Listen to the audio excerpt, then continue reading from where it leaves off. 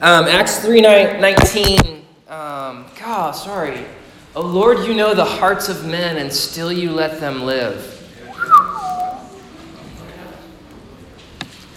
Yikes. All right. Repent, therefore, Acts 3:19, that he, Yahweh, God the Father, may send Jesus Christ, who was preached to you before, whom heaven must receive until the times of the restoration of all things, which God has spoken by the mouth of all his holy prophets since the world began. This is God's word. And so for the next 5 weeks, we're looking at the apostolic witness, okay? What was handed down to the apostles. So Jesus is raised from the dead, and then he spends the next 40 days doing what? Teaching his apostles, right? Speaking to them about the kingdom of God. And so after that, what is the message that they proclaimed? What do they go about saying and doing? What's the faith, Jude 1:3, handed down to us 2,000-ish years later, okay? And it's 5 main things, okay? If you get these 5 main things, you have your whole New Testament, okay? You're done. You don't have to read it anymore, right? I'm just kidding. Read it, but you got these 5. This will help. First, the apostolic witness is the restoration of all things at the day of the Lord. It's Jewish election and messianic hope. It's a sacrificial understanding at the cross that Christ died as a sacrifice for sins, pleasing to God. It's the resurrection of the Messiah as a first fruits, and it is the empowerment of the Holy Spirit. The Holy Spirit being poured out, baptizing, drenching, filling, indwelling, whatever New Testament word you want to use, the disciples of Jesus, so that they can bear witness to the first 4 things, okay? The Spirit is given so you can say with confidence and with boldness, God will restore all things. And you can say with confidence and boldness that Jesus is the Messiah. You can say with confidence and boldness that he died for our sins. And you can say with confidence and boldness that he rose from the dead, and so will all who believe in him. That's what the Spirit's for. Because saying those things is hard sometimes. Okay? So that's where we're going for the next 5 weeks. Some of that's going to be old hat for you. Okay? Like when we get to the cross, everyone in here is just going to go, well, duh, you know? Okay? We get to the resurrection, you guys will go, duh. Some of it's old hat. Some of it will not be like today. Okay? But I just want to press on us this Sunday and every Sunday that we're not working through the scriptures, okay? We're not showing up on Sunday and going to class after this and reading the Bible during the week and going to small groups and Bible studies. We're not doing this so that we have more Bible knowledge, okay? I don't care. I mean, I care a little, but that's not why we're doing it. We're going through these things specifically so that you have them as an anchor for all the turmoil that this age brings, okay? All the sadness and suffering and sickness and wars and rumors of wars and little and petty disagreements with people, big stuff and little stuff from last week. So you have these things as an anchor for your heart, and mostly so you can actually conform your life to them. Okay, so you actually can live like God's going to restore all things. And you can actually live like he died for my sins. And you can actually live like you're going to get raised from the dead. If we don't conform our lives to these things, what's the point? There is none. Okay? You're going to stand before God and it's not going to be Bible B. Okay? Now, Josh, what does John 4 say? It's not happening. It's, Josh, did you love me with all of your heart, soul, mind, and strength, and your neighbor as yourself? So that's the goal, okay? That none of our members or anyone else here listening today gets thrown into a lake of fire, but all of us inherit the hope of the age to come, okay?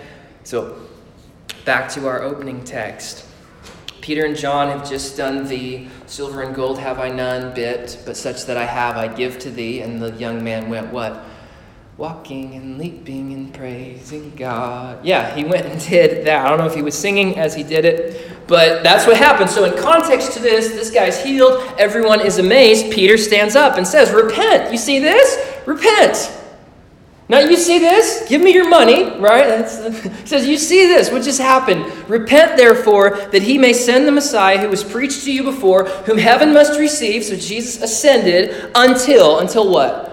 until the times of the restoration of all things, which God has spoken by the mouth of his holy prophets forever. So this is Peter's witness. This is how he bears witness to a crowd who has just seen a lame man walk and leap and allegedly sing. Okay? So which brings a few questions. First, Peter says the times of the restoration of all things. So first question, what are all things?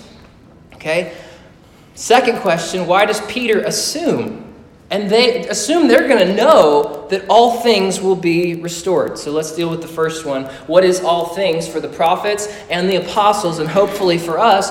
All things is the heavens and the earth, right? Genesis 1:1. Do you guys know that one? It's at the front, okay? Genesis 1:1. In the beginning, God created what? The heavens and the earth. And that's all there is, guys. That's all that exists is the heavens and the earth. And for the rest of the Genesis narrative, the narrative that the apostles built their lives upon, okay, if Genesis 1 isn't real, the apostles are fools, but it is real and they are wise. The rest of Genesis tells us some things. And first it tells us that God really likes the heavens and the earth. God really likes all things. In fact, when God is finished making it, what does he call it? Genesis 1:25. He looks at it and says, this is good, you know? And he looks at all the divine council and that, what do you guys think? This is good? And they go, yeah, God, it's good. Okay, they hadn't rebelled yet. It's good. God makes all things. It says, I like this. You know, we should put this on the wall. I like this. Like my kid, you know, if you guys have kids and they draw stuff and you put it on your refrigerator, you think it's awesome, okay? God thinks what he made is awesome. So basic to the apostles' worldview, again, Jews in the first century, basic to their worldview is the truth that all things is very good. The heavens and the earth is very good. And by Genesis 1:31, after man and woman get made, he says it's very good. Right? So he's upped the ante once we add humans to the equation. And so for Adam and Eve, for what is very good, God plants them a garden. All right? Which I don't relate to God on a lot of things. This is one of them too. Like gardening, I like to eat it. I like to eat your stuff, David. I don't want to do the work, okay? God plants a garden and tells them to live in it, play in it, fill it with children, have dominion over it. Genesis 2:8, the Lord God planted a garden in the east, in Eden, and there he put the man he had formed. So where does he put Adam? In a garden, right? Here you go, man. Be there. And he places in the garden, Genesis 1:9, the tree of life. And the story of the tree of life is if Adam and Eve go to this tree and eat from its fruit, they will never, ever, ever, ever die. Their bodies will perpetually regenerate forever by eating from the tree of life. So, first basic question. Based on Genesis, okay? Not based on anything else you've ever heard or ever learned or ever thought. Based on Genesis, what does God think about all things? Pretty good. Pretty good. All right? It's very good. All things is very good. Second basic question, based on Genesis, not anything else you've ever heard or thought, where does God think humans are meant to live? Based on Genesis. On the earth, in a garden, in bodies that never decay, that never die. Okay? That's all Genesis 1 tells us. Those two things. God likes what he has made, and that's where man is supposed to live. Okay, so we know, or maybe you don't know, I'll tell you anyway, all things, okay, the heavens and the earth and humans were marred by sin, right? And so God cursed them. You rebelled against them and God cursed them. And we know that's true because, is farming like the easiest thing ever, guys? Does the ground just do what you tell it to do all the time? And no, it's been cursed, okay? Are human beings dying? Everyone in here knows someone who has died, and everyone in here is going to die, okay? This is from the curse. The apostolic witness says, Romans 5:12, this is Paul, sin came into the world through one man. What man? Adam, who God placed in the garden. And death came through sin, so that death spread to all men and women, okay? The women in here will die as well. Okay, so this is what's happened. This is how the story goes. This is what the apostles build their witness upon. So third basic question, since all things are good And since God created mankind to live on this earth in bodies, what is God's plan? What is God's heart for all things? What is God's plan and God's heart for human beings? Okay? Is God's plan for all things, is God's plan for the heavens and the earth to be annihilated? Okay? Did God make creation, all right, do the bit, say it's very good with the intent to just blow it up later? All right? Okay, so if again, little children, they build, little boys especially, they build stuff, and they spend a long time building stuff and blocks and Legos and stuff, and then what do? Boom! Like, that's the whole point for them building it, is to destroy it, okay? God is not a little kid. Okay, that's not what's doing. God didn't make mankind and design them to dwell on the earth as his stewards, as his ambassadors, with the intent to simply remove them from their bodies to the eternal sing-along in the sky, right? He didn't tell Adam, I'm putting you here so that when you die, you can go to heaven. But he said, Adam, this is where you're supposed to live forever and fill and have dominion over, okay? So God's plan is not that his creation that he says is very good is annihilated, and his plan for human beings that he says is very good is not to float away. Instead, God's plan for all things, Peter tells us, the Apostle Peter tells us, Messiah Jesus, who was preached to you guys before, whom you killed. He always brings that up. You guys killed him. Whom heaven must receive until the times of the destruction of all things. Heaven's going to receive him until the destruction. Heaven's going to receive him until the spiritualization of whatever. No, Peter says heaven must receive Jesus until the times of the restoration, the restoring of all things, the heavens and the earth and human beings, which God spoke through the holy prophets for how long? Like, how long have the people of God, the prophets of God, those who have given us the oracles from heaven, how long have they looked forward to the restoration of all things since the world began? Okay, guys, Enoch, 7 generations from Adam. Adam's looking forward to it after he sins. He's looking forward to everything being restored. Eve is looking forward to it. Enoch prophesies it. Noah's looking forward to it. The restoration of all things. So the witness that the apostles received from Jesus is not that God will destroy all things, nor that humanity will escape from all things, but that God will restore all things, renew all things, regenerate, reconcile, recover, resurrect, whatever you want to put on in front of. That's what God is going to do for all things. As they were very good in the beginning, so they will be very good in the end. That's where history is going, because God wins, okay? He doesn't lose. And this is what the apostles bore witness to. Romans 8. Creation was subjected, all things, was subjected to futility, okay? The thorns and the thistles and our knees hurting and everything was subjected to futility, not willingly. They didn't say, God, please do this, but because of him who subjected it. God cursed creation. Why? In hope that the creation itself will not be annihilated or spiritualized. No, but creation will be set free. Greek word luo, loosed from its bondage to corruption and obtain the freedom of the glory of the children of God. Okay? God likes what he has made. God likes you. And his plan in his heart is to restore all things. So I know this understanding of restoration rather than annihilation might tweak with some of us, but this is the witness that we've been given from Moses. This is the witness we've been given from the prophets and from the apostles. And so we want to conform ourselves to what they've handed to us, right? All of us want to do that. And so the best way to do that is to just read the Bible, okay? So can I just read a lot of scripture at a church service? I'm not asking, I'm going to do it, but... Okay, let's ask, why do the apostles believe this? Why do they think like this? Well, they read the Bible. So first, why do the apostles believe that all things will endure forever? Because the Bible tells us so, okay? First, the scriptures explicitly state that the heavens and the earth will endure forever.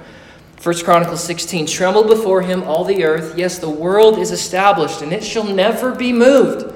It's not going to be moved. Psalm 78, he built his sanctuary, so Moses goes up on Sinai, and the Lord gives him the blueprints for the tabernacle. Based on what? The tabernacle that's in the heavens. I don't know what those blueprints looked like, Reese, Brian, but cool deal. He built his sanctuary like the heights, like the earth that he established for how long? Forever. Psalm 148, praise him, sun and moon, praise him, all you shining stars, let them praise the name of the Lord, for he commanded them and they were created, which is what? Genesis 1, right? And there they were, a few VeggieTales people, okay? He set them in place for how long? Forever and ever. He gave a decree that will never pass away. Stars, you're going to do what I say forever and ever. Sun and moon, you're going to do what I say forever and ever. And I want you there. I think it's very good where you are. Ecclesiastes 1:4, just straight. Generations come and go, but the earth remains forever. Psalm 72, he, the Messiah, the royal son, he will endure as long as the sun. As long as the moon, through all generations, for in his days the righteous will flourish, prosperity will abound till the moon is no more. May his name endure forever. May his name continue as long as the sun. And so in saying that the Messiah's name and the Messiah will endure as long as the sun and moon, he's saying what? It'll endure forever. Because the Messiah is not going anywhere, right? He's raised from the dead to never die again. He's going to endure as long as the sun and moon. I know it's circular reasoning, but you get it. Okay? And I could read 50 more, but we got the Baptists coming in, so 50 more. The first reason the apostles believed and proclaimed that the hope of the gospel, the good news is that God will restore all things, is simply because the Bible says it will. Okay? That's good enough for me. I'm just a normal Tonkawa dude. If the Bible says it, I'll go with it. All right? And that's why I like preaching to you guys. You know what I mean? Like, some pastors got to, convince them that they should believe the Bible. You guys just believe it. So, and if you guys could all raise your children to do that too, that would make the rest of my preaching life easy as well. Okay? The Bible says so. Second reason the apostles believed and proclaimed the restoration of all things, the reason Peter heals the guy and then says repent, it's because God's honor is at stake. Okay? If the story ends with God destroying all things and taking human souls out of their bodies to live in an ethereal, immaterial heaven, if that's the story, guys, then Satan won. Okay? He wins. So imagine the story, a group of awesome dads. Our church has awesome dads. They build this awesome playground for their kids to play in with the express intent that the playground is good. And the kids are meant to play there forever. But then an adult bully shows up and vandalizes the thing, okay? Just break stuff, the whole bit. So imagine then that the dads get together and their solution is, hey, this bully did this. We're going to drive to the playground. You know what we're going to do? We're going to round up our kids and leave the playground and go get ice cream. Now, on the surface, that's okay. You know what I mean? Dad shows up and says, let's go get ice cream. I'm good with that. But look at it a little bit longer. Those are not honorable dads. Those are lame dads, okay? Because the playground is still wrecked and the kids don't get to play on it anymore. That's not the biblical story. The biblical story is that the dads build the awesome playground. They say this thing is very good, as dads would do, right?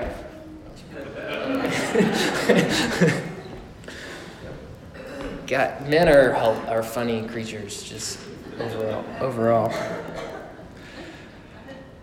Sorry, I've just got to. You guys didn't watch King of the Hill, but if you did, they're just doing a bit anyway. They build this awesome playground. They call it very good. The adult bully shows up and wrecks it. And the dads show up and don't say, kids, get in the car. We're going to get ice cream. The dads show up. They kick that bully out of the playground eternally. Okay? And then they restore the playground to be better than very good. And the kids play in the playground that they were meant to play in forever. Guys, your Bible says that Satan doesn't get all things. Okay? Satan doesn't get the heavens and the earth. That's not how the story ends. He doesn't win. The heavens and the earth, all things belong to God and God's children forever. And at the day of the Lord, he will purge the playground of wickedness and restore it to everlasting glory. Those are good dads. That's a good dad who does that for his children, okay? So first, the apostles preach this because the Bible says so. Second, the apostles preach it because God's honor is at stake. He's not a lame dad. And third, the apostles believe and proclaim and live in light of the restoration of all things because God's ultimate purpose, God's ultimate desire has always been and always will be to dwell with man on the earth. Back to Genesis again, like Genesis matters. Genesis 3:8, the Lord God is walking where? In the garden, in the cool of the day. Why? Because that's what he wanted to do. Okay? With Moses on Sinai, Exodus 25, he says, let them make me a sanctuary. Why? Why does God want a sanctuary among the people of Israel? That I may dwell among them, right? On the earth, on that part of the Middle East, okay? God had a zip code. God will have a zip code. Ezekiel 37, I will put my sanctuary among them for how long? Forever. My dwelling place will be with them. Zechariah 2, shout and be glad, O daughter of Zion, for I am coming. We shouldn't have stopped singing today. Sorry, it was so good. I am coming and I will live among you, declares the Lord. John 1:14, you guys know this one well. The Word became flesh and did what? Made his dwelling among us. Like that, because that's what he wants to do. That's his heart. And then how does the story end? Right? What's the end of our book say? Revelation 21. And I heard a loud voice from the throne saying, behold, the dwelling place of God is with man. Where? On the earth, right? He will dwell with them because that's what he wants to do. They will be his people. God himself will be with them because that's where he wants to be as their God. Okay? The story ends this way because God wants the story to end this way. Okay, we're going to read Isaiah 48 at the end of the sermon today, and God just gets what he wants. Okay? That's what he does. The fourth reason then that the apostles and prophets and hopefully us believe and proclaim the restoration of all things is because God's covenant promises are tied to it, okay? If this story ends in any other way than God coming through on every promise that he's made, he is a liar, okay? This is the one that convinced me. When I started working through this stuff, I was like, okay, I read all those verses and I was like, man, but when it came to this, that the faithfulness of God is at stake, okay, God being true or God being a liar is at stake. This was the nail in the coffin for me. If God breaks his covenant with creation, then he can break his covenant to Israel, which means he can break his covenant to you. Okay? Which is a terrifying prospect. If our entire life is based on God being faithful and not lying and doing what he says, and then all bets are off. So he says, Jeremiah 33, thus says the Lord, if you can break my covenant with the day, and my covenant with the night, so that day and night will not come at their appointed time. So again, God tells them what to do. Okay, Joshua says, sun, stand still, and God says, okay, stand still, and it stands still. If that can be broken, the day and the night and their appointed times, then verse 21, then my covenant with David, my servant, may be broken.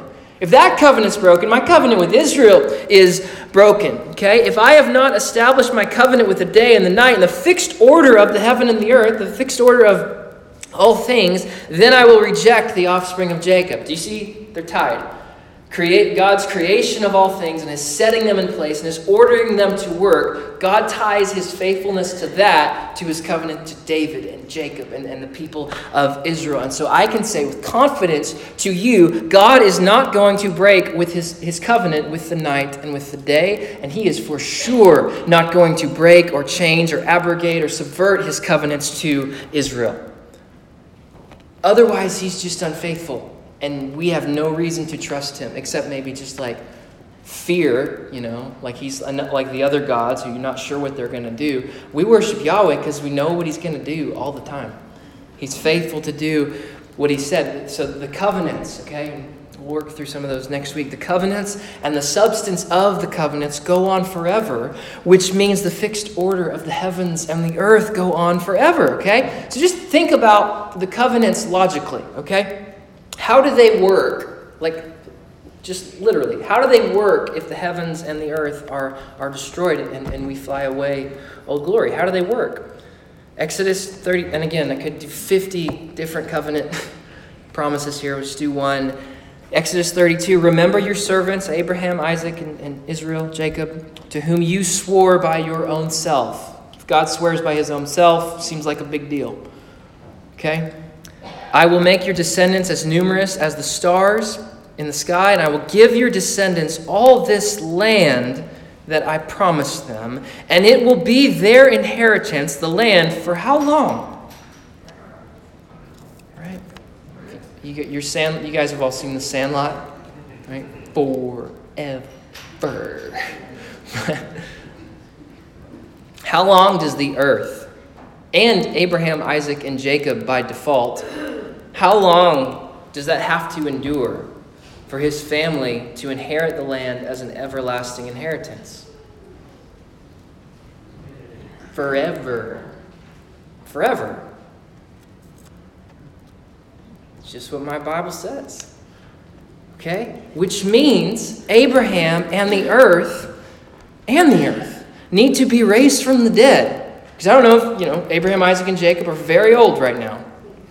Okay, and to inherit the land, they need to be raised from the dead, which means there will be a restoration of all things, not an annihilation or spiritualization of all things. This tract of land is going to be restored and remade and renewed, and Abraham, Isaac, and Jacob will be resurrected to dwell on it with their descendants forever. Right? All right, okay, so God is committed to restoring the earth. I read 25 passages. Again, there's 100 more, and I'll hand you a list. If you would like a list, I've got them, okay? God is not giving up on all things. He created very good. I like this. He's not giving up on it, okay? He's keeping it forever. When Jesus returns at what the apostles and the prophets call the day of the Lord, he will make all things new, and he will cleanse the earth from wickedness. And again, hundreds and hundreds and hundreds of passages affirm this reality, okay? So how I interpret the Bible, if I've got 100 passages that are just very clear and say one thing, and then I have a couple that are like, I interpret those in light of the simple, easy, big ones. Does that make sense? Okay? So I've got hundreds and hundreds of passages that say God's committed to fixing this thing. God's committed to his word, to his promises, to his honor, and he wants to dwell with man. And then I've got 9 passages that say, okay? So we're just going to deal with one, all right? And it's the Star Wars passage. 2 Peter 3 and God's Death Star. All right? You guys have seen Star Wars? Darth Vader has a Death Star, and he points it at Alderaan. Kaboom, right? The Death Star is so big, it shows up, and they say, look at the moon. And they go, that's no moon. That's a Death Star. All right? So 2 Peter 3, if you're not familiar, it gets interpreted as if not only does God own a Death Star, which of course God owns a Death Star, okay? But he plans on using it, right? 2 Peter 3, the heavens and the earth that now exist, Peter says they are stored up for fire, depending on your translation, and the elements will be burned up and dissolved, right? Okay, like we need Han Solo to come in and save the day.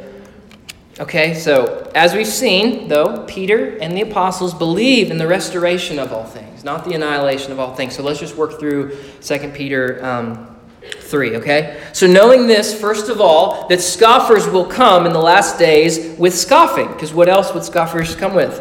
They come with scoffing, and they're following their own sinful desires. So we've got bad dudes here scoffing at the promises of God based on their sinful desires. They will say, where is the promise of his coming? Where's he at? You guys are singing this morning, he's coming soon. They're walking in here and going, okay, you know what I mean? They're scoffing. For ever since our fathers fell asleep, all things, what's all things? The heavens and the earth, all right? The way things work. All things are continuing as they were from the beginning of creation. So all things, the heavens and the earth, the way of the world has just gone on and on and on and on since the beginning. And since the beginning, Enoch, Noah, Abraham, Moses, David, and Jesus, the apostles, they all said, okay, and we'll go back through and look at this some next week. They all said, guys, what happened in Genesis 3 was bad, and it marred human beings, and it marred creation. But there is a capital D day coming when God will rid the earth of its wicked ways and make all things new, bring about everlasting righteousness, restore all things. Okay? And so there's a group of people who scoff at this notion, right? And it's wicked people following their sinful desires. And they're saying, he ain't coming. And so we'll eat and drink and be merry, for God is not faithful to his word, right? So that's the context of the passage. We've got sinful people saying he's not coming, so we're going to do whatever the heck we want to do. Verse 5, for they deliberately overlook this fact that the heavens existed long ago, and the earth was formed out of water and through water by the word of God. This is Peter shouting Genesis 1, okay? And by means of these, the waters, the world that then existed, was deluged with water. And what happened? What word does Peter use? What happened to the world? Perished. It was destroyed in some of your translations. But by the same word that God spoke to create and the same word that God used to send a flood, the heavens and the earth that now exist are stored up for not water this time, but for fire. Being kept until when? When will God destroy the earth with fire? The day of judgment and the destruction of the ungodly, okay? So just back up from the passage. We've got wicked people scoffing. And Peter says, you guys remember when he destroyed the earth with water? If you're going to keep scoffing, you know he's coming to destroy the earth again, this time not with water, but with fire. Everyone on the same page? Okay, so ask the question then. When the flood came, Genesis 6, when the flood came, was the earth annihilated? Absolutely not. Okay, like what are we standing on right now? The same earth that was flooded. What are the bricks in this, like this is decaying because it's made from the stone and brick and whatever and the dirt from the flood.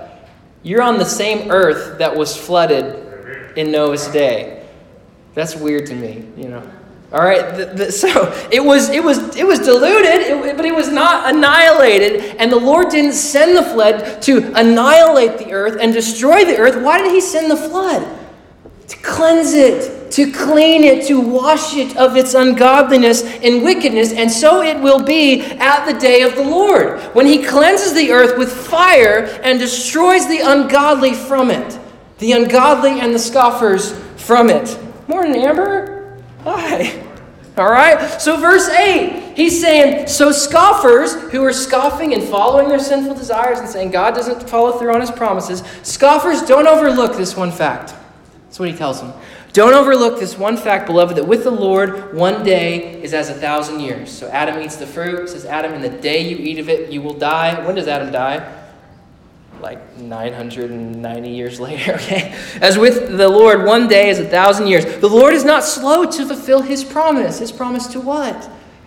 To cleanse the earth from wickedness and to destroy all and restore all things, okay? He's not slow, as some count slowness, but is patient towards you. He's patient towards scoffers. Hallelujah. Okay? Not wishing that any should perish, but that all should reach repentance and therefore not be destroyed, but inherit eternal life. But the day of the Lord will come. He's patient. He's slow on our time. He's slow. But the day of the Lord will come like a thief, and then the heavens will pass away. Okay?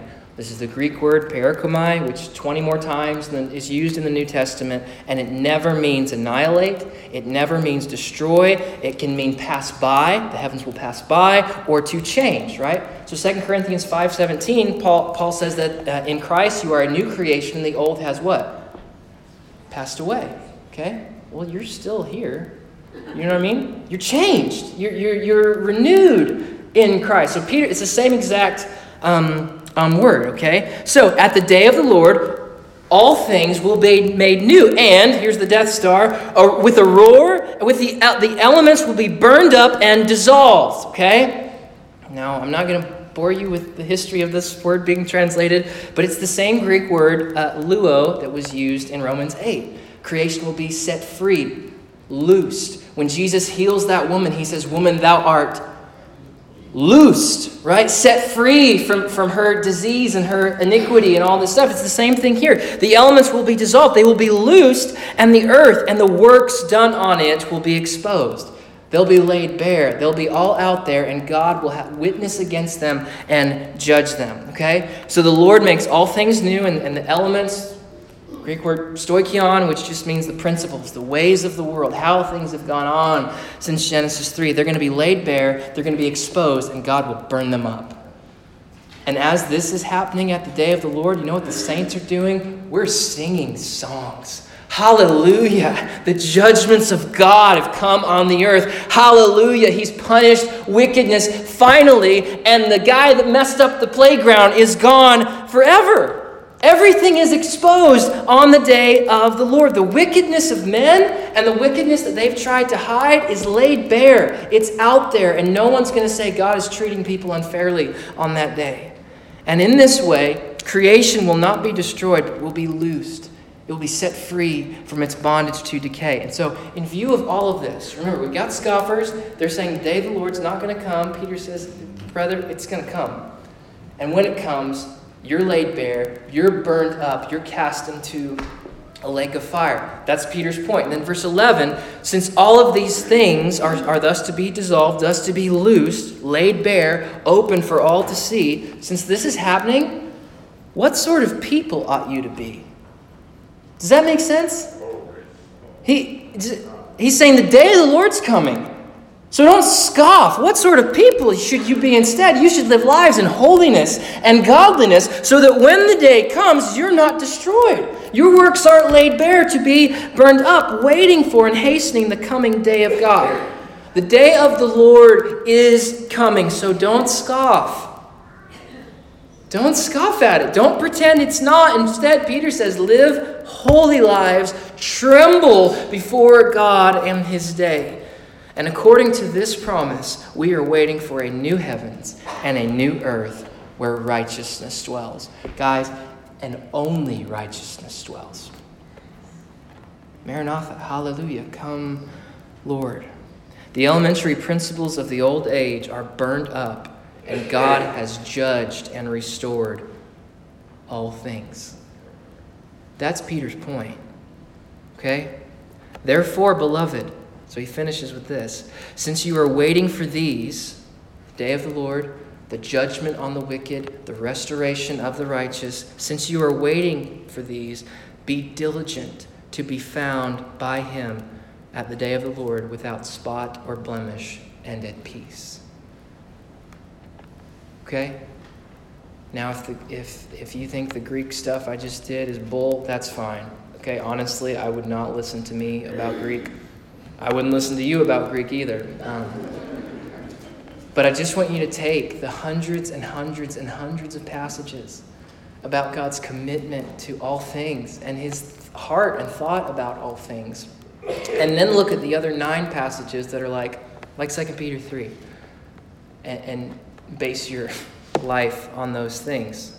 Be diligent based on those things. So how does this happen? How do we inherit a home of righteousness? How are we set free and loosed from bondage at the day of the Lord? Peter tells us, repent therefore and turn back, that your sins may be blotted out, that he may send Jesus the Messiah, whom heaven must receive until the times of the restoration of all things, about which God spoke by the holy prophets long ago. So to inherit eternal life, to not be burnt up at the day of the Lord and cast into a lake of fire, Peter says, repent of your sins. And go on trusting in Jesus, and you will be found in him without spot, without blemish, and at peace at the day of the Lord. And you read the day of the Lord passage, you're like, how am I going to be at peace? Well, your hope's built on nothing less than Jesus' blood and righteousness. Okay? So if you have questions about what that means to repent in light of the day of the Lord, what it means to trust in Jesus in light of the restoration of all things, I'll be around today. You can talk to the person. If they're a member of our church, you can talk to them and say, hey, what does it mean to follow Jesus? How do I repent of my sins? What does it mean to walk with him all my days? Do that today. Okay? Repent of your sins today. Trust in Jesus today. Because the day of the Lord is not slow. It will come. Okay? Last passage here, Isaiah 46, which is super cool. Remember the former things long past, okay? The former things long past, a reference to creation and God's very goodness, thinking of it, that it's a habitable place for man.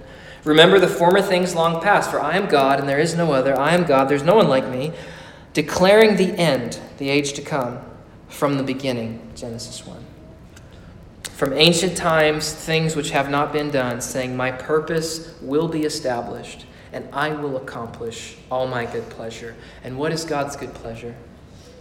For God to dwell with man on the earth in a home where righteousness dwells. So repent, therefore, and turn back, that he may send the Messiah, whom heaven must receive until the times of the restoration of all things. Okay? Hallelujah, Maranatha, it's real. It's not a fairy tale. Genesis 1's not a fairy tale. Revelation 22 is not a fairy tale. This is where history is going. If you put your hope in Jesus and only in Jesus, you get it. Okay? All right. Let's pray. If we could have our elders come to the front. If you have a prayer for any need or just general prayer, or if you want to pray today in response to the message, you're like, hey, the day of the Lord sounds rough, and I want to be found in him on that day. Also talk to us about that. If you're not praying with an elder, pray in your seat. I know it's harder with our pews here. Pray in your seats, pray in small groups, but let's just the next couple moments, let's pray.